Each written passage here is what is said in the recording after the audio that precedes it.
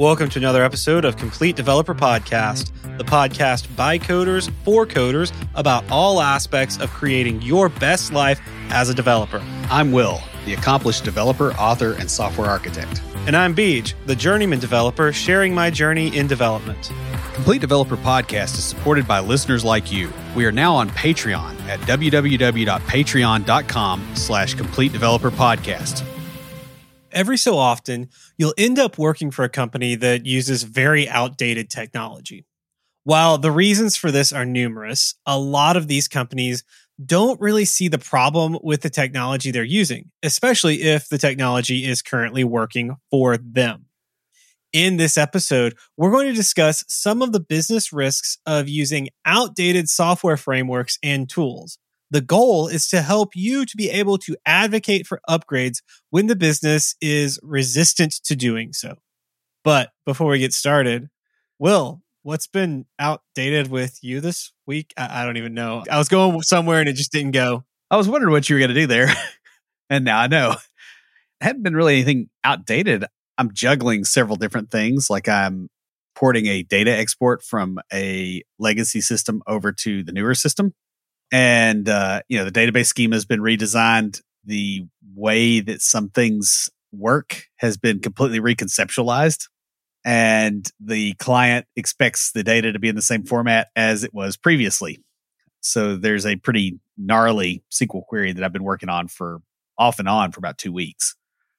That's the main thing I'm doing right now. Well, I'm doing that. And then there was another project where we got burned by a software package that we thought was open source. Looking at the website, it wasn't obvious.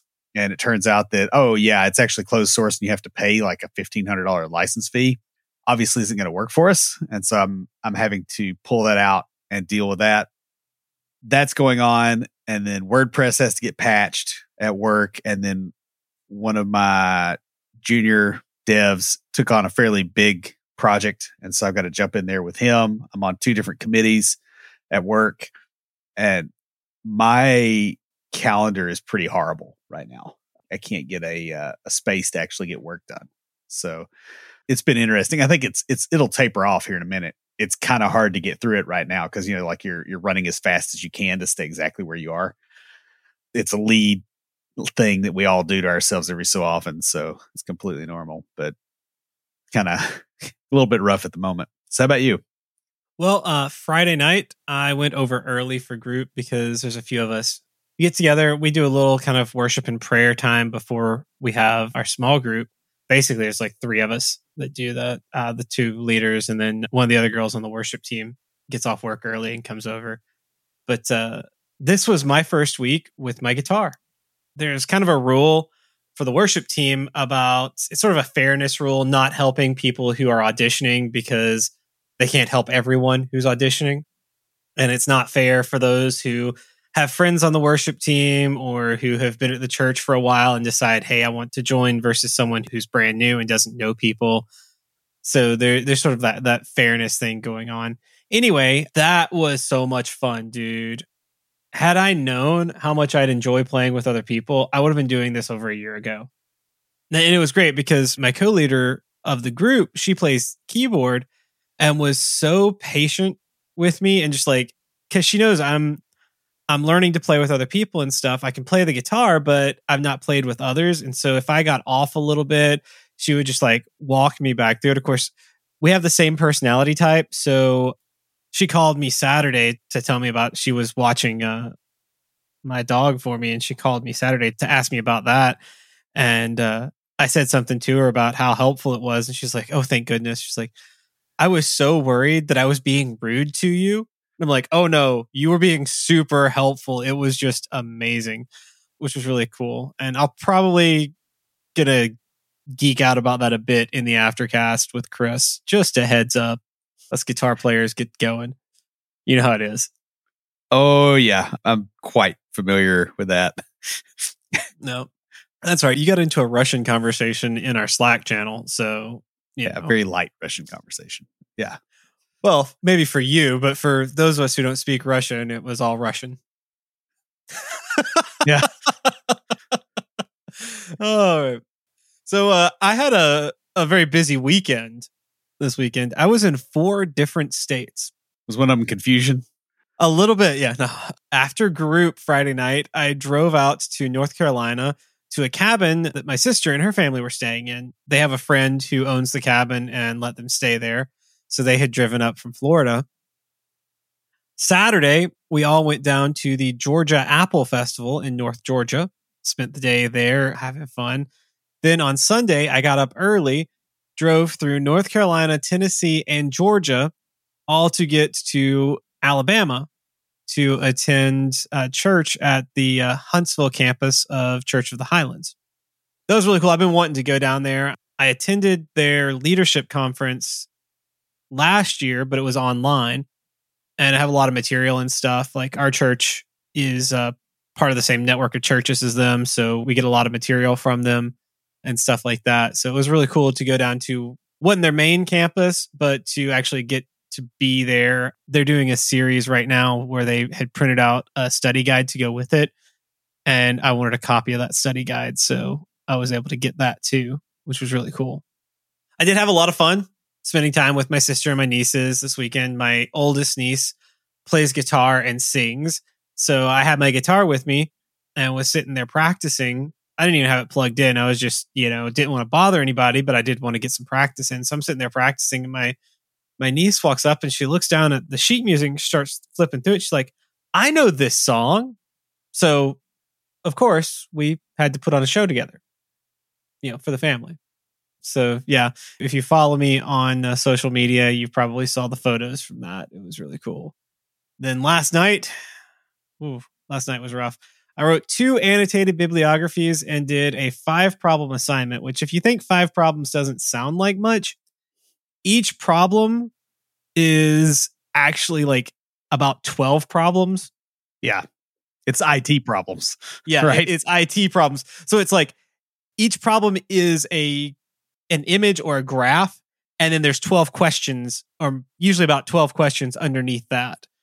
So I did that and had to record 5-minute video for each one of them last night.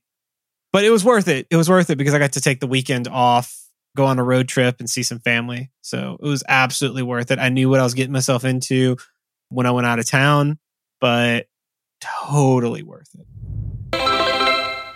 Saving money is hard, especially when your concepts of finances are outdated. Lucas Casares is a fee-only certified financial planner. He owns and runs Level Up Financial Planning virtually out of Fort Collins, Colorado.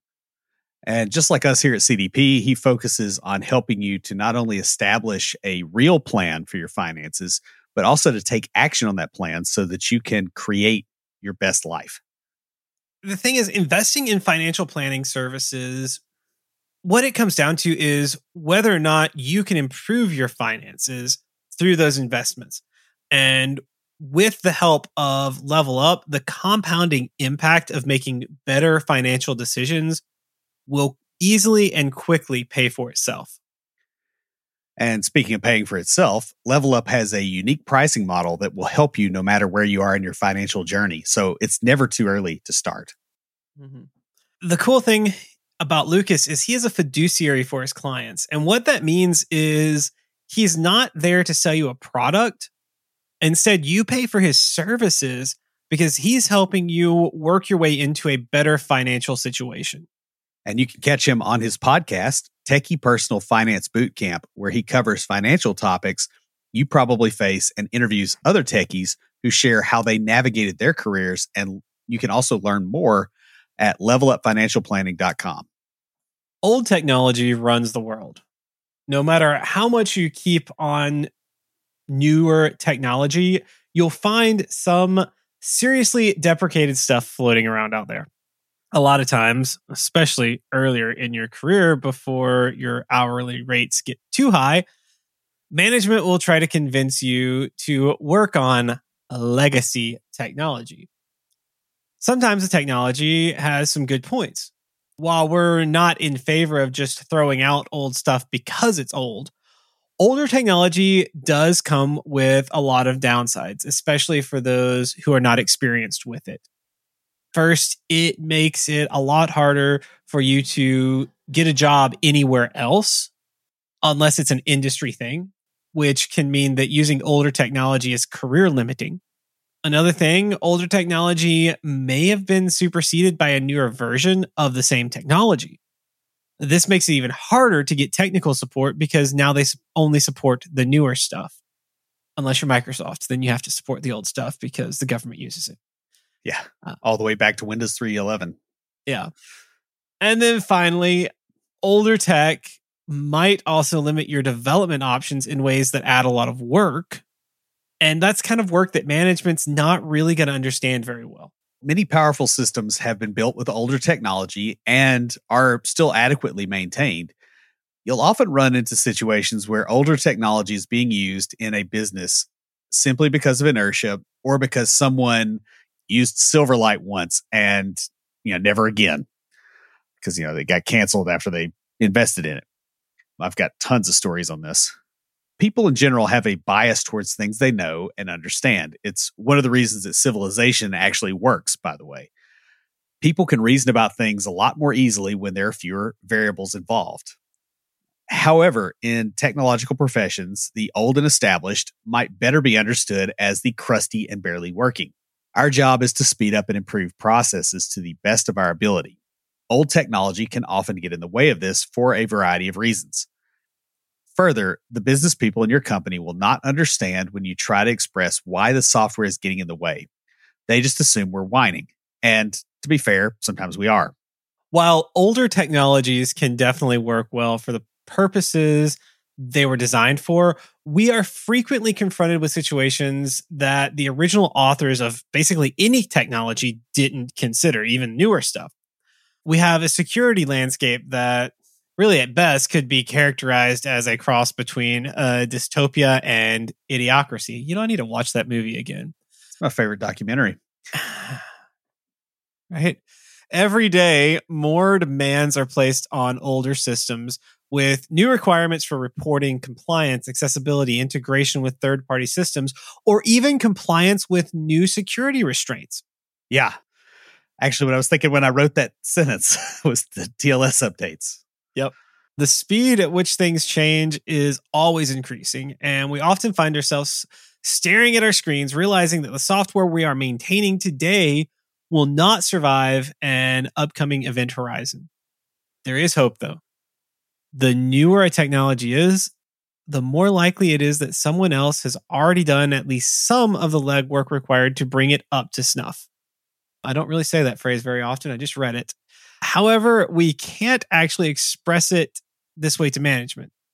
Instead, as developers, we have to learn how to explain things to business people in a way that convinces them rather than trying to explain it to them as if they themselves are developers. This goes back to our very first episode. It does. We have a bias, right? Like we don't realize that we have gone through things that change the way that we think. And so we think that other people think the way we do. And that's not it anymore, right? Like you're dealing with programmatic thought processes. It's not the same thing. So in this episode, we're going to talk about the problems that old software frameworks and tools can cause from a business perspective. While we're sure that everyone listening has at least some experience with how old software causes headaches, we recognize that business people often can't see the problem until it is too late to actually solve the problem. Therefore, it's up to us to be able to clearly explain how outdated software and frameworks can cause problems that they can see in a way that lets them make reasonable decisions about that software. Now, note here that we're not trying to get them to agree with us 100%. We're simply trying to get them to see. Our jobs depend on them being able to come to a reasonable conclusion based upon examination of data and evidence, not based on their agreement with our opinions. Remember, we don't always have the whole picture either. Sometimes we're stuck with the old tech for a while for a very good reason. Our job is to make sure that it is a good reason, not some variant of a sunk cost fallacy. So, the first risk we're going to talk about is that security updates come slowly if they're free, or they come at a cost. Companies that make software frameworks are incentivized to provide timely security updates for their recent software packages because those are the things that are actively being marketed. They're not so incentivized to do the same for older stuff unless that is getting negative attention for the company. Right. Now, this means that you might be able to get the vendor's attention if you make enough noise on Twitter. However, that's not necessarily a good strategy for a critical business system, right? Like you don't want to be in a situation where it's like, well, if I annoy the crap out of them, I can get this fixed because it's your business at risk. You really want timely support, preferably before you know you need it. No. I've seen people try to do that on Twitter before. Oh, yeah. And it will work sometimes. Oh, yeah. It kind of depends on how much support you can get behind you. Because if it's like one person complaining, not that often. And it also depends on the size of the company, too. Because if it's like a smaller company, they're more apt to have someone who can say something monitoring their Twitter account versus larger company that's just going to be like, have some marketing intern monitoring it and not understand what's going on and be like, we don't even sell that anymore. Why are they complaining? Now, this tends to mean that you either pay a premium for extended support if it's available from the vendor, or you're going to pay in other ways. You may have to hire contractors who charge a lot of money, or use other expensive software to kind of close the gap. Right. So I've seen this. This was years ago with a software package that basically wrapped like old school mainframe technology with web services, right? Because people needed to extend it and they needed the security layer for that extension. And it was, like old VAX systems. And this would have been early 2000s.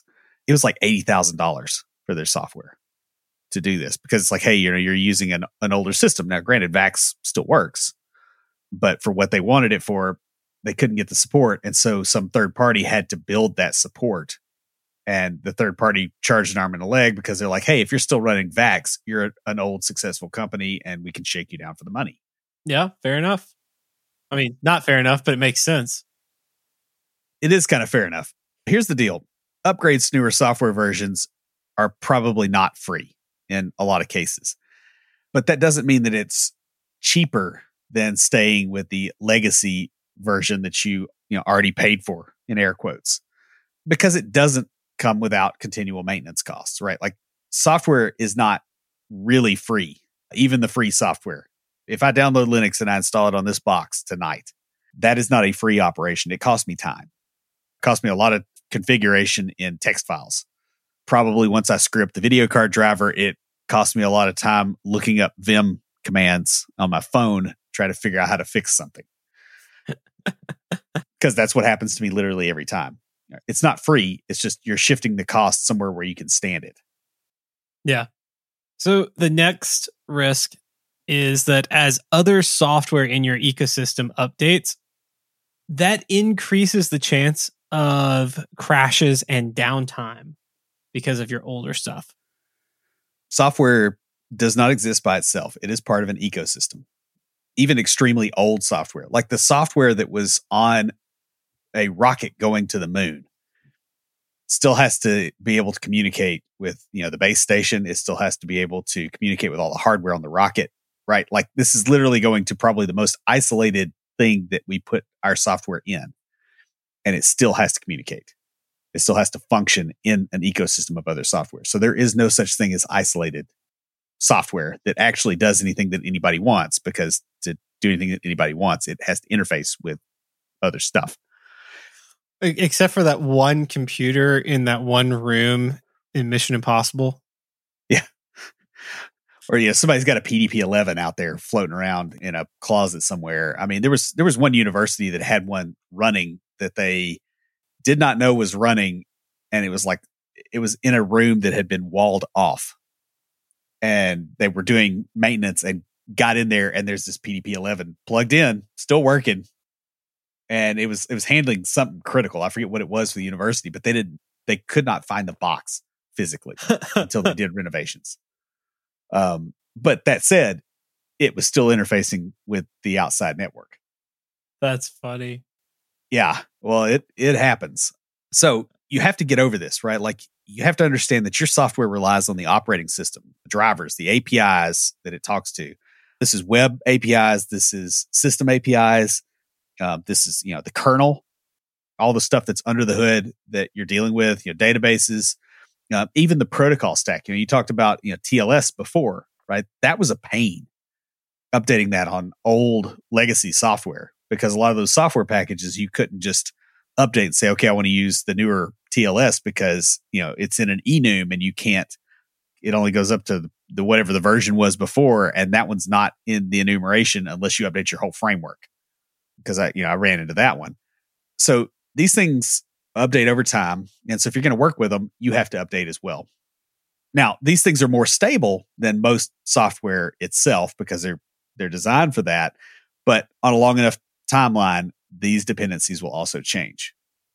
Well, you might have been able to pursue a gradual update path if you'd kept up to date with your framework, which is what you should be doing. But if you leave things alone, you may suddenly, or even unexpectedly, find yourself having to do a lot of work for upgrades just because you're so far behind and some dependency is broken.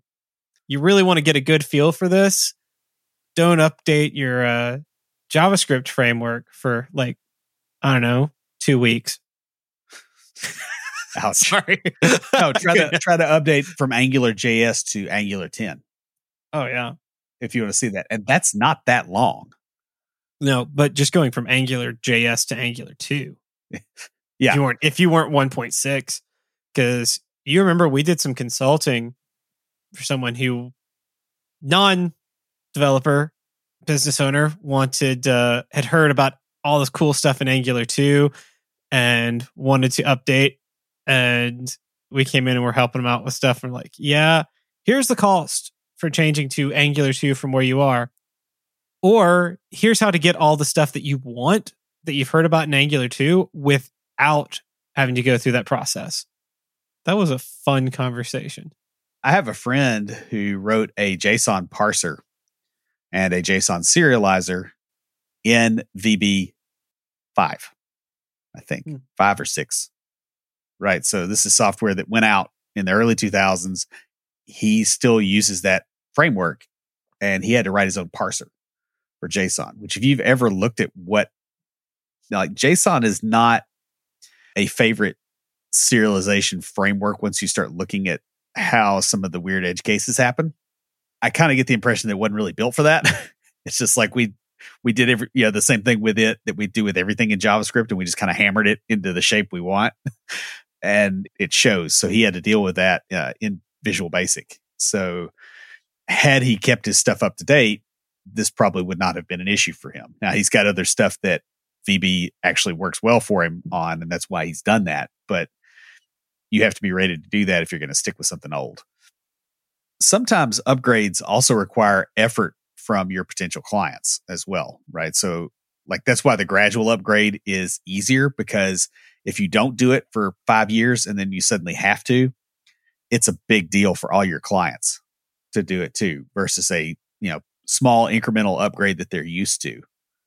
For instance, if you're using a hashing or encryption algorithm for passwords, because, you're crazy enough to actually want to store those yourself, and you happen to be, storing them hashed in the database, right? Because you got old school ASP.NET is a great example, where you're not using a third party, you're not using Auth0 or Cognito or whatever.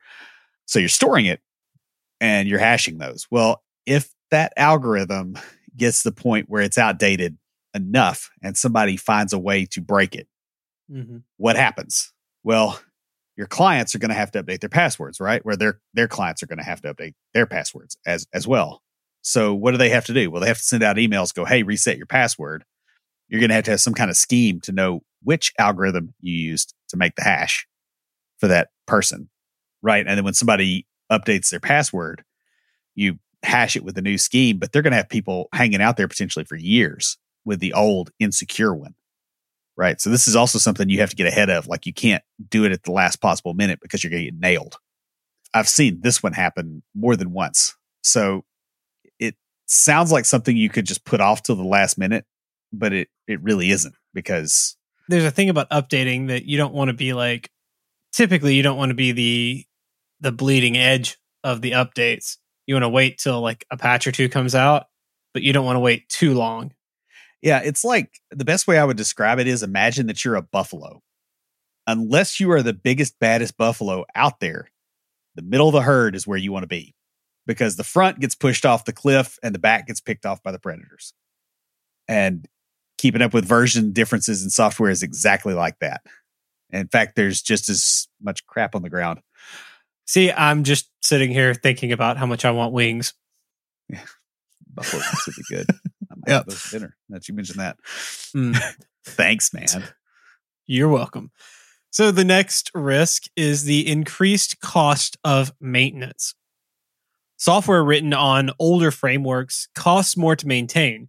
If you want someone with a year or two experience in the framework, you're going to be hiring only more seasoned developers who are going to cost more. Right. So like if I have somebody today and I'm hiring them and I go, hey, I want somebody with 2 years experience with Angular 9 or better, right? There's a lot of those people. Now, let's say that I pick an older framework, not even Angular. Let's say I want somebody with 2 years experience in Knockout JS. I'm hiring a senior at that point, whether I need one or not, because they're just old at that point. Like they've been around long enough. They're wanting a senior rate. They're not going to, they're not a fresh grad at that point. Trying to think of who all I know who can do Knockout. Me. We got a couple of listeners. I know one or two other people who can. Yeah, one of them's not real good that you're thinking of, but okay. I know that. Sorry. Not sorry at all. It's not like that person's going to be listening to this episode anyway. No. Now, you might try to get around this by saying, okay, I'll just hire a junior dev that knows other stuff and then I'll train them, right?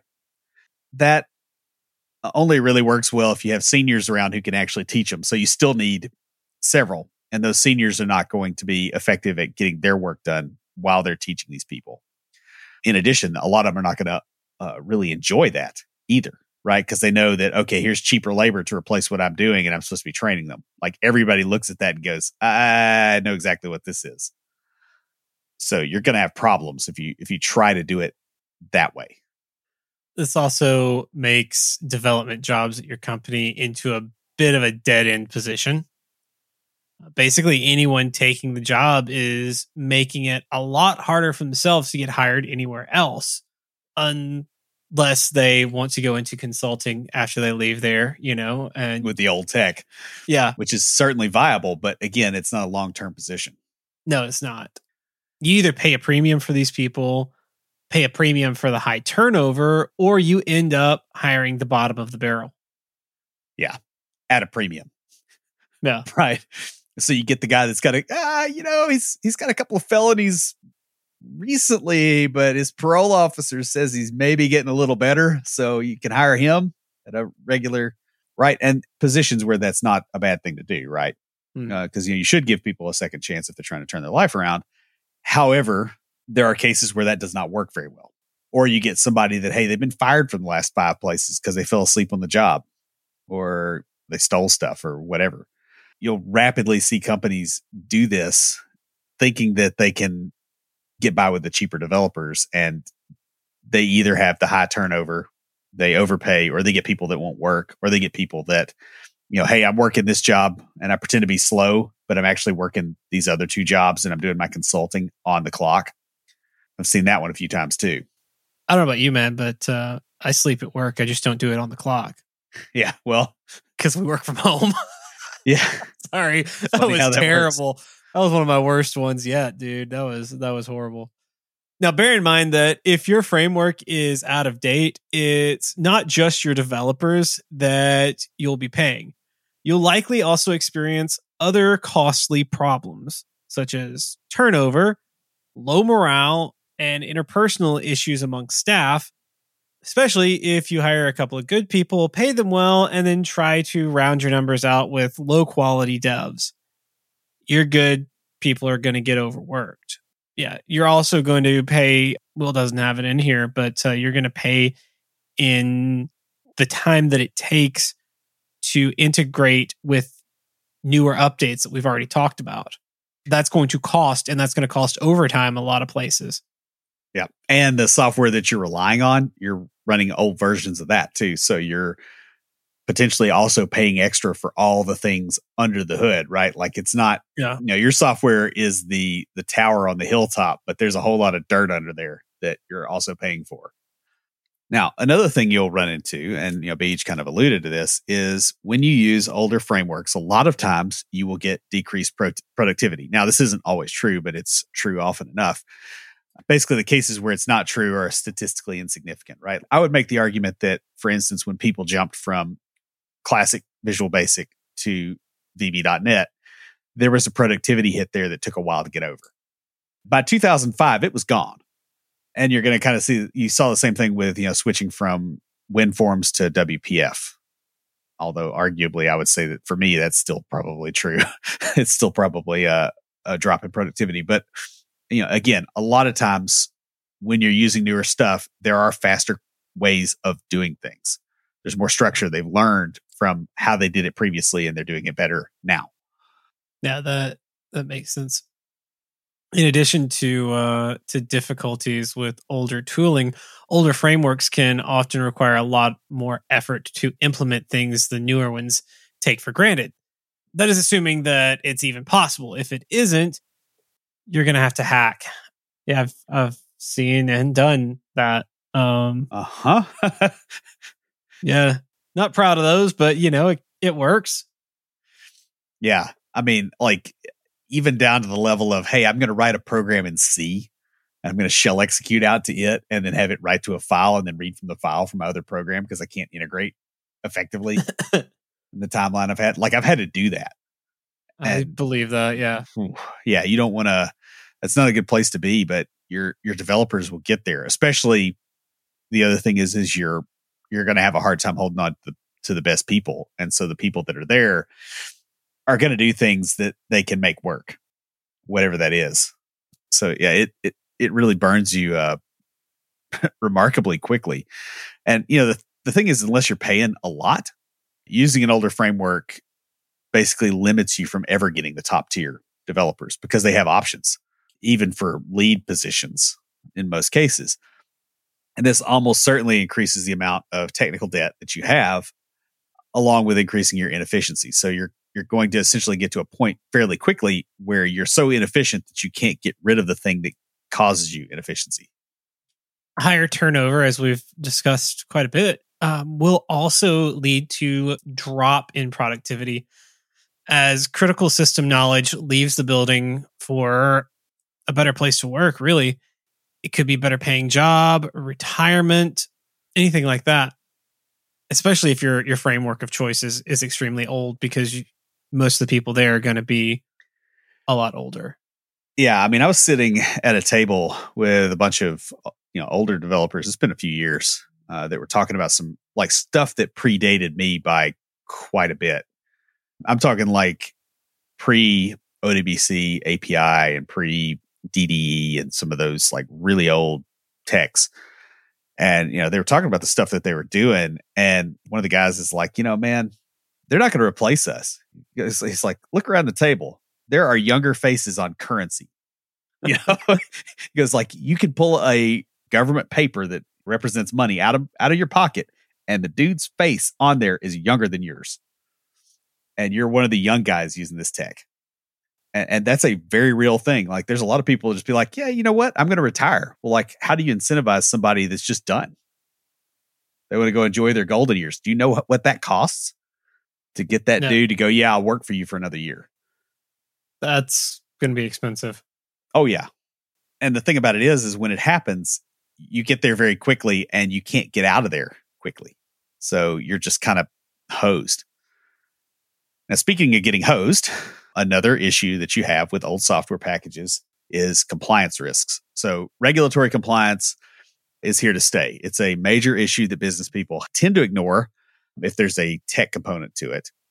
However, the kind of compliance issues that you run into in tech really can't be ignored until the last minute and then fixed by interchangeable consultants. It typically is going to take deep expertise to fix your system to meet regulatory requirements. Like, it's not a turnkey solution. No matter. And if you see an advertisement, by the way, for something that looks like a turnkey solution, it isn't. You're just going to get overcharged, and then you're going to have to make one anyway. Just go ahead and tell you that that's not a thing. Yeah, regulatory compliance can entail everything from your user interface all the way down to the underlying operating system.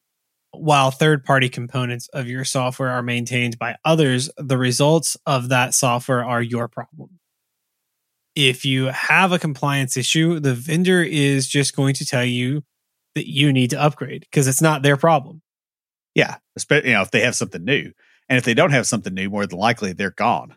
And so there's nobody to sue. Mm-hmm. So it's still your problem. It's weird how often people really ignore this. But the other thing that gets you here is that this gets complicated if part of your compliance requirements include things like audit trails that may not be in place in older versions of your dependencies, or like it's impossible to hook them up. There's no method override that I can put here to catch this event and log it. Well, guess what? If you're statutorily required to log that, that's a problem. You can't reconstruct that data after the fact in most cases, or at least you can't do it cheaply. You may also find that newer frameworks do a lot of the lead work required for compliance, while your legacy stuff is going to have you doing it yourself. This work can be substantial and could even require legal counsel get involved in your software development process to make sure you're compliant. That's always a pain. First of all, if you have a good lawyer, they're not cheap. Yeah. Right? A lawyer that can understand the technical implications well enough to actually give you good advice, like those dudes are rare. There's never enough of them, and you're going to be paying a lot of money to do that. Mm-hmm. So like I've seen systems that were, for instance, building web pages with string concatenation out of a SQL Server query. Okay. Right. So what happens when you have to implement accessibility standards in that software package? Right? Like, you have no framework that you're using. You're just rendering HTML because it worked in 1992. You're going to have a real bad time, and you're going to have to implement it all yourself. There's not going to be any guidelines towards it, and you're probably going to have to get a lawyer involved. Realistically, you're going to rewrite or you're going to go under. Basically, yeah. So the next risk that you will have with older code is the Dead Sea effect within your development team. Your development team is going to suffer from an older framework. Basically, the better developers will leave unless they're close to retirement and or you pay them well above industry average. Even then, it may not be worth it to them. Yeah, I left a company that was like that, where I was getting paid quite a bit more. And those golden handcuffs were not worth it because it was miserable fighting with the old tech. That and some other problems that were going on. There's no amount of money you could throw at me to stay in that situation. Now, your junior devs that come into your company are going to need a lot more time to ramp up also when you're doing this, because they probably didn't learn those older frameworks when they were in school. They learned something that they could actually, get a job in. If you're using a really old framework, you may find the same to be true of your mid-level or even senior developers as well. That's true. And if you keep using it, I have seen some stuff written 20 years ago that a lot of current senior developers that I work with would not know how to do anything with because it's so far away from the way things are done now. I'll give you a great example in .NET, manually implementing collection classes, pre-generics, and, resizing arrays and doing crap like that, under the hood. Like, we used to have to do that. And man, you drop that on a .NET team now, they're not going to know what to do with it, or they're going to be old enough to know to dodge. No, and a lot of that stuff I remember from, I guess the books I was reading in high school. The other thing, any developer that has been with your company for a while, they're probably well aware that they're going to have a hard time finding another job, whether they're looking or not, or they're just coasting till retirement. that will cause them to kind of hoard knowledge and even undercut their coworkers who appear to be threats because they're afraid of being unemployed. And then they're unemployable until they ramp up on something while they're broke. Right. So people are going to take a decision that is in their self-interest and now it's not in yours. Yeah. You know, what's funny is I have seen this. I've seen this from people, like this behavior, because it had sort of gotten ingrained in them. And then when some new management came in and were like, hey, we're going to start upgrading stuff, they fought every bit of upgrade, even though it was going to help them. Yeah, because it hurts everybody else worse to not upgrade. These things are relative. It's not based on your absolute position. It's based on your position compared to everybody else. And yeah, it gets to a power struggle, really. Yeah, the whole thing here is really that it puts your employees in a really bad position. And the people that are most likely to stay in a bad position are the people that don't have options. And a lot of those people are the ones that will do the most damage to your organization and your product over time. So the next risk is data loss due to outdated storage formats or difficulty exporting the data.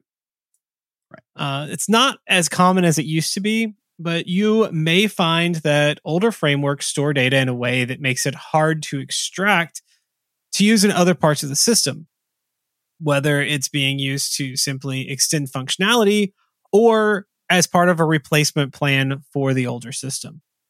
Usually what I have seen when I have seen things updates was starting at the data storage layer.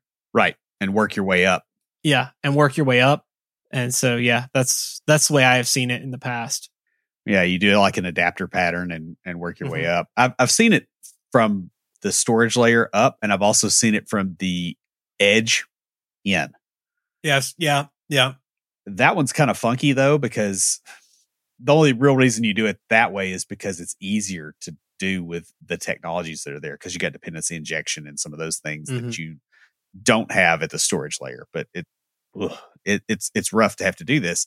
And you'll also find that if you wait around long enough, even a newer version of your same framework can't work with the old data.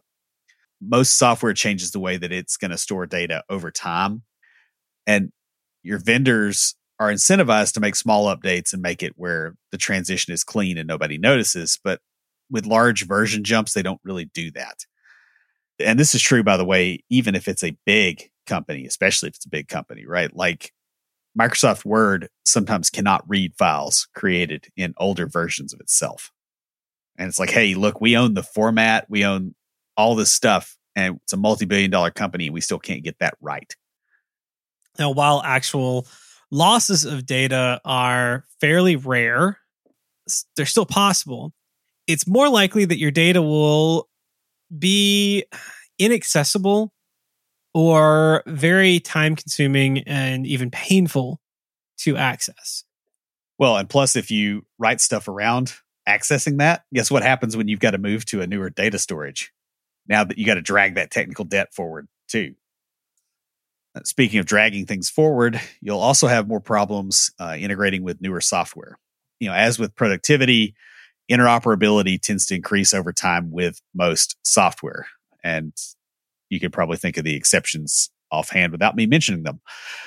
The older your software is, including its underlying frameworks, the more poorly you can integrate, especially with newer software. This doesn't always mean that you can't integrate, just that it ends up being a lot more work. And this work can include the effort required to get around small, poorly documented glitches and potentially dealing with an anemic support process around them. Right. So you run into some glitch that's not really explained. It's like, oh, well, we formatted dates in this weird time format that doesn't make sense. And now we're switching to this other thing. But on leap years, it does this weird thing that we can't fix. Okay, Mr. Support Dude, how do I fix it? Oh, I'll go check. And you never hear back from that guy again. And that will be an experience you'll have if the software is old enough. Now, if it's a recent version change and they don't fix it, they're ticking off a lot of their customers. Mhm. So you kind of want to be in that set.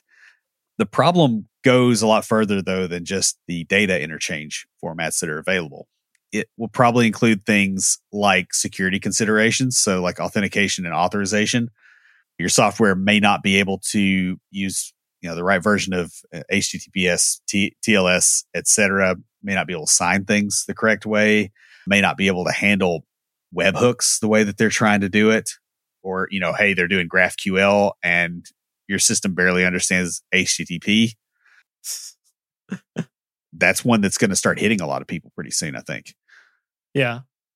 Now, you may be able to get around some of this using some of the low-code, no-code integration tools that we mentioned in a previous episode. I think we had an entire episode on that, didn't we? Yes, we did. That was August 12th, 2021. When that came out. When it came out? I believe so. Okay, cool. I could be wrong. It came out, we'll say in summer 2021. It probably came out on August 12th because that, it did. It came out on August 12th. That was a Thursday. So, yeah. But the thing is, the fixes will cost money and time. Yeah. I mean, that's essentially adding an intermediate layer to make your stuff integrate. Another issue you'll have is failure to meet accessibility requirements. You could argue that tech companies ignore stuff for too long. I think we can probably all agree with that. Whether it's security, interoperability, legal considerations, etc., software companies spend a lot of time catching up to what they should have been doing all along. And accessibility is definitely one of those things. There are a lot of legal requirements around this, and a lot of software companies really have not gotten smacked with this yet. But it's almost certainly going to be a larger consideration soon. So because accessibility is complex and these huge cross-cutting concerns, a lot of software frameworks have started addressing these concerns at the framework level. Framework implementations tend not to be compatible with whatever you hand-rolled at work, so this can result in a lot of rework later on, and that can just be extremely annoying and I really wouldn't say painful, just obnoxious. Yeah, it's drudge work, and it's drudge work that your intern probably can't do. Mm-hmm. Because there's going to be enough weird quirks that, like, it's going to take somebody senior and it's just going to waste a bunch of time. And by the way, it'll kill morale while it does it. And your company probably has clients that are going to get suddenly surprised with accessibility requirements. Like they get a government contract and then all of a sudden, oh, wait, we have to handle, like our website has to be able to deal with screen readers. What? They probably weren't even aware that it was a thing. And tomorrow they're asking you about it. You may find that you're suddenly surprised as well because your client was surprised. And oh, by the way, they probably put it off to the last minute from a regulatory concern. If you painted yourself into a corner by sticking with old software versions, it may be completely untenable to actually fix the problem in the time required. And you could lose the client in the interim. So guys, the final risk we're going to talk about is inefficient business processes. All of the previous concerns lead to this one. Older software can slow your company down, waste money, waste time, cause turnover, and generally do all of that in an undetectable fashion while you're defending it as being cheaper than upgrading. Yeah, inefficiency is not a small problem, even if the inefficiencies are small ones. They open the doors to competitors, and if they pile up enough, they can cost you enough that you become unable to get rid of them. It's like interest on a debt. Eventually, the interest becomes so high that you can't pay the principal. Yeah, this is why those high interest credit cards are a bad thing if you're not going to pay them off every month. Right. We definitely do not advocate having credit card debt on this podcast. Now, this inefficiency may look like something you can overcome, but much of it is not immediately obvious. A lot of the inefficiency has to do with your ability to respond to risks and opportunities as well. And you don't know how bad it is until it's too late. Yeah. So a great example is, hey, suddenly we want to make our software available in Canada. We've got a strategic partner. They want to sell it. Let's go. Right. Mm-hmm. Okay. Well, how do I internationalize this software if I never thought about this before? Right. Like, it's not like, hey, we make it more polite and, it's pour some maple syrup on it. Right. Like, it's a real concern just going to Canada from the US. It's not a minor thing. And if you haven't planned for that and your framework is behind, you're going to have a bad time. And if you're far enough behind, you also lose the capability of even seeing the new opportunities, like at a dev level. Like, a dev can't sit there and go, oh, well, hey, we could integrate with this third-party service that does this. Let me run this up the chain of command to management and suggest this and go, hey, maybe we should look at this. So that somebody in the business can make a decision, right? Because you're not in that sphere. Like, you're not experiencing that technology, and you literally do not have the inputs that allow you to be creative in that way. It chokes you off and you never see it. And your tech team gets enough behind the curve, not only will they not see it, but if somebody does happen to see it, they'll all shoot it down. So guys, to company leadership, outdated software does not look like a real problem. Instead, they treat it like an asset that is already paid off instead of the liability that it actually is. The problem with the way that software developers advocate for newer technology is they do it from the perspective of a software developer rather than the perspective of a business owner. While there are plenty of merits to using newer frameworks and technologies to get the job done, most of the things that developers like about newer frameworks don't matter at all to the people in charge. However, if you can characterize the risks in terms the business people can understand, you'll have a lot better luck convincing them to let you use newer technology to do your work rather than ancient, crusty legacy stuff. So that pretty much wraps us up. Beej, what do you have this week for us for tricks of the trade? So just like old code and frameworks can hinder a business, outdated concepts and understandings can hinder you. The world is constantly growing and changing, especially in the realm of technology. And while you can find a comfortable niche in a lot of areas of development, you still need to keep learning and growing. Even if you're not on the front end of technology, and by that I mean the JavaScript frameworks that change every 6 hours. Just now. Yeah. Honestly, I feel like that's gotten a little bit better, but yeah, it's not much better. I think in the early days of like Angular and React, there was a lot of new stuff and new things that they kept throwing in there. And it was like, all right, let's get this out and then we can figure out the next new thing. And now it's kind of stabilized and it's becoming more, all right, we've got this set of features and we're going to build upon that. So that is true. This nuclear winter has smaller nukes. Yeah, apparently. I don't know. But even more stable areas of development require you to learn new ways of using the existing systems and structures to be able to interact with those faster growing areas. So even though like SQL isn't changing, the way it's being used may be changing. And so you need to keep up with that and to learn and grow. Basically, you're either moving forward or you're moving backward. If you stagnate, the thing that you can stay comfortable in your knowledge, you'll actually be moving backward relative to the rest of the world because everyone else is moving forward. And you may feel like, oh, well, I'm not moving backward. I'm just staying where I am. I'm not losing knowledge, but you really are because you're not gaining. Now, remember that no matter what your company says, it is ultimately your responsibility to keep your skill set up to date. You are the one who's going to be using those skills, not the company. And so it's on you because if you ever have to leave that company while you have found a comfortable niche there, it's going to be a lot harder to find something somewhere else. So even if you do have this nice, comfortable spot that you're like, hey, this is nice. This is doing stuff I know really well. You still need to be pushing yourself and growing and learning even within that area, because when you eventually have to leave, you're going to be expected to know stuff. Or if you're going to move up in that company, you're going to be expected to know stuff. So that's pretty much all I've got, guys. Don't forget to check us out in the Aftercast on Patreon, where we're going to talk about keeping developers when your tech stack is old and how middle management can sell upper management on updating to newer technologies and frameworks. Stand by for Titanfall.